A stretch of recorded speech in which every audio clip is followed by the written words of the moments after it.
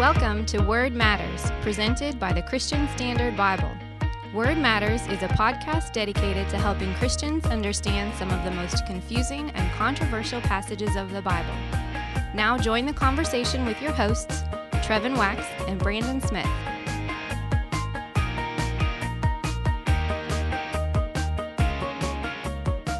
Who are the 144,000 in Revelation? That is a question that we'll answer on this episode of Word Matters. I'm Brandon Smith, alongside my co-host, as always, Trevin Wax, and this is the final episode of Season 2, Episode 42. It's amazing to me, Trevin, that we've already done 42 episodes of this. And we have so many other topics that we could get to that we haven't gotten to yet. So that just shows you how many controversial passages of Scripture there are. Yeah, I think we could literally do 40 seasons and still be. Probably. Yeah, and today we're discussing another passage in Revelation, which we could also just start a podcast on Revelation passages and probably have plenty of seasons on that too. Yeah, this isn't the first time. I'm sure it's not going to be the last time that we cover a topic from the book of Revelation. And since you're doing your PhD dissertation on Trinitarian theology in Revelation, I would assume that means you're going to be lifting up Revelation passages over and over again. Am I right? I mean, I'm just giving the people what they want, Trevin. Okay, well, what I'm going to say about that, this means you're going to join the great cloud of Revelation interpreters, of which G.K. Chesterton, I never quote from him, but this one time I'm going to quote from him. G.K. Chesterton said, "Though St. John the Evangelist saw many strange monsters in his vision, he saw no creature so wild as one of his own commentators." That is so true. So, okay, let's read the two passages in Revelation where the 144,000 are mentioned. The first is Revelation 7, 1 through 8 in the CSB. After this, I saw four angels standing at the four corners of the earth, restraining the four winds of the earth, so that no wind could blow on the earth or on the sea or on any tree. Then I saw another angel rising up from the east, who had the seal of the living God. He cried out in a loud voice to the four angels who were allowed to harm the earth and the sea.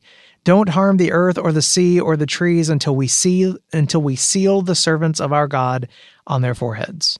And I heard the number of the sealed, 144,000 sealed from every tribe of the Israelites, 12,000 sealed from the tribe of Judah, 12,000 from the tribe of Reuben, 12,000 from the tribe of Gad, 12,000 from the tribe of Asher, 12,000 from the tribe of Naphtali, 12,000 from the tribe of Manasseh, 12,000 from the tribe of Simeon, 12,000 from the tribe of Levi, 12,000 from the tribe of Issachar, 12,000 from the tribe of Zebulun, 12,000 from the tribe of Joseph, 12,000 sealed from the tribe of Benjamin. By the way, you did not have any tongue twisters there. That was strong. I wondered if that's why you gave it to me, because you were wanting to mock me in case I stumbled over some of those names. The names weren't too bad. It was the 12,000 from the tribe, 12,000 from the tribe. I figured that was going to be a little bit of a, yeah. Okay, so let me read the other passage that mentions this. It's Revelation 14, 1-5, also in the CSB. "Then I looked, and there was the Lamb standing on Mount Zion, and with him were 144,000 who had his name and his father's name written on their foreheads. I heard a sound from heaven like the sound of cascading waters and like the rumbling of loud thunder. The sound I heard was like harpists playing on their harps. They sang a new song before the throne and before the four living creatures and the elders.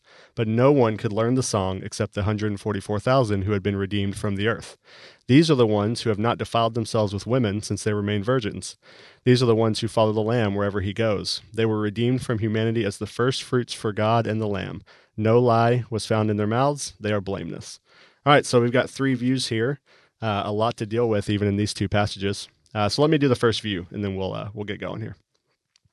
So the view number one is that the 144,000 are the only believers who will be in heaven before Jesus returns. So this view is actually really popular with Jehovah's Witnesses. They believe that only 144,000 believers will go directly to heaven at their death, and they will join Christ in building and restoring the new earth. Okay, so there's no clear teaching necessarily on how a person actually knows if they're one of the 144,000 elect, but supposedly God will reveal it to this person. So I think I mentioned on the podcast before, first time I ever heard about Christianity was through a Jehovah's Witness Bible study at my house when I was probably 10 with my aunt. And I remember this was the first doctrine I learned was about this 144,000. And so I remember this being a big deal because my aunt would say, if they pass communion at the Kingdom Hall, what they call their churches, their congregations, if they pass around the communion and somebody takes the communion, that means they're one of the elect, and God will reveal it to them somehow that they know that they're the elect. So it's like a really big deal if somebody in your church or your Kingdom Hall was elect. It's pinning a lot on the Welch's grape juice. I know. And I guarantee you there are more than 144,000 people who have eaten that in the history. Probably. So anyway, they defend this view by explaining that other passages about the elect that you see in the Bible usually refer to a small or a select number of people. And they note that even Jesus himself talked about having a little flock. And so this little flock is kind of like the separated elect apart from the other believers. So only 144,000 are elect and will go to heaven. Everyone else will experience the new earth at the resurrection of their bodies later on. I have heard that because Jehovah's Witnesses now have grown so far beyond the 144,000 that there has been some kind of rethinking of this and maybe extending what the 144,000 could mean. But I don't know that that's true for all Jehovah's Witnesses. Well, there was definitely at one time, like 1935 was the cutoff. Right. And then people kept doing it. So they thought, well, maybe that's not the cutoff. So, so Trevor, I think I'm going to go on a limb here and say we should go ahead and throw this one out from the beginning. But what are your thoughts on it? Well, I mean, when it comes to the Jehovah's Witnesses, they are a cult. They are modern-day Arians. That means they believe the Son of God is created. So already, I am not likely to trust their interpretations of the Bible when I know they are heretical, that they're outside of Orthodox Christianity. But I think it's good that you mentioned this interpretation because I'm sure that some of our listeners, like you, are going to have interaction and conversation with Jehovah's Witnesses at some point, and I think it would be good for them to know this is a key passage for their theology, and it's also good to know how to respond with other views, and that leads us to view number 2. Yeah. So I'll present this one. View number 2 is that the 144,000 are the remnant of Jews who will be saved in the end. This view is popular among dispensationalists, those who take a futuristic approach to the book of Revelation. The view takes the description of the 12 tribes of Israel at face value. It says, there's really no need to read this symbolically because John lays it out clearly here. The 144,000 are 12,000 people from each tribe. God has sealed these 144,000 for protection from judgment. And some even say that they are tasked with evangelizing the world during the 7-year tribulation. That's not the view of everybody that holds this view, right. But you'll see that in some circles.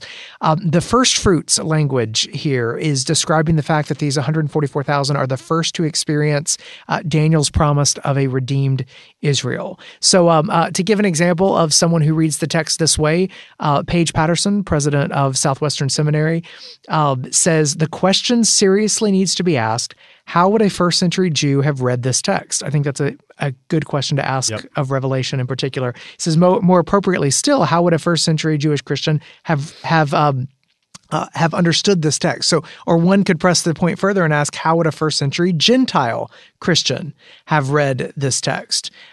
He says, John possessed all the vocabulary and theology necessary to state plainly what he had in mind. In fact, he did so, namely that 12,000 of each of the tribes of Israel would be saved. And he sees some inconsistencies in suggesting some of the other interpretations. And so this is what he is pointing to. He thinks this is probably the beginning of what the Apostle Paul anticipated in Romans 11, speaking of Israel being saved. And so that is the second view. The 144,000 are the remnant of Jews who will be saved in the end. Yeah, and definitely Romans 9 to 11, especially 11, plays into a lot of how you view Revelation and particularly some of this stuff. So, okay, third view is that the 144,000 is a symbolic number to describe all the people who have been redeemed by Christ from every tongue, tribe, and nation. So this view, more popular among amillennialists or maybe so-called idealists, this view argues that the 144,000 isn't meant to be taken so straightforwardly or, quote, at face value, but rather illustrates the completeness of Christ's redemption of all people. Actually, Kevin DeYoung did a great job of summarizing this on his blog. He did it several years ago, and then he did kind of a newer version of it not too long ago. So let me touch on his kind of 5 points briefly, because I think he really lays out this view really clearly and really well. So the first point that DeYoung makes is that in chapter 13, we read that Satan seals all of his followers. So it makes sense then that God would seal all of his people, not just the Jewish ones. Second, the image of sealing. This talks a lot about, the 144,000 who are sealed. This image of sealing comes from Ezekiel 9, where the seal on the forehead marks out two groups of people, idolaters and non-idolaters, those who worship God and those who don't. No, strict dichotomy. So the older view, or the other view, is going to say, there's the Jewish kind of separate from Christian believers in some sense there. He says, no, it's all or nothing. 144,000 Third point, are called to be servants of our God in Revelation 7:3. And so there's no reason to make the 144,000 any more restricted than all of the servants of God. Throughout Revelation, servants of God always refers to all of God's redeemed people. For the 144,000 mentioned in chapter 14 are those who have been redeemed from the earth and those who were purchased among men. That's how it's worded there. So DeYoung says this is generic. This is everybody kind of language, not ethnic or specific.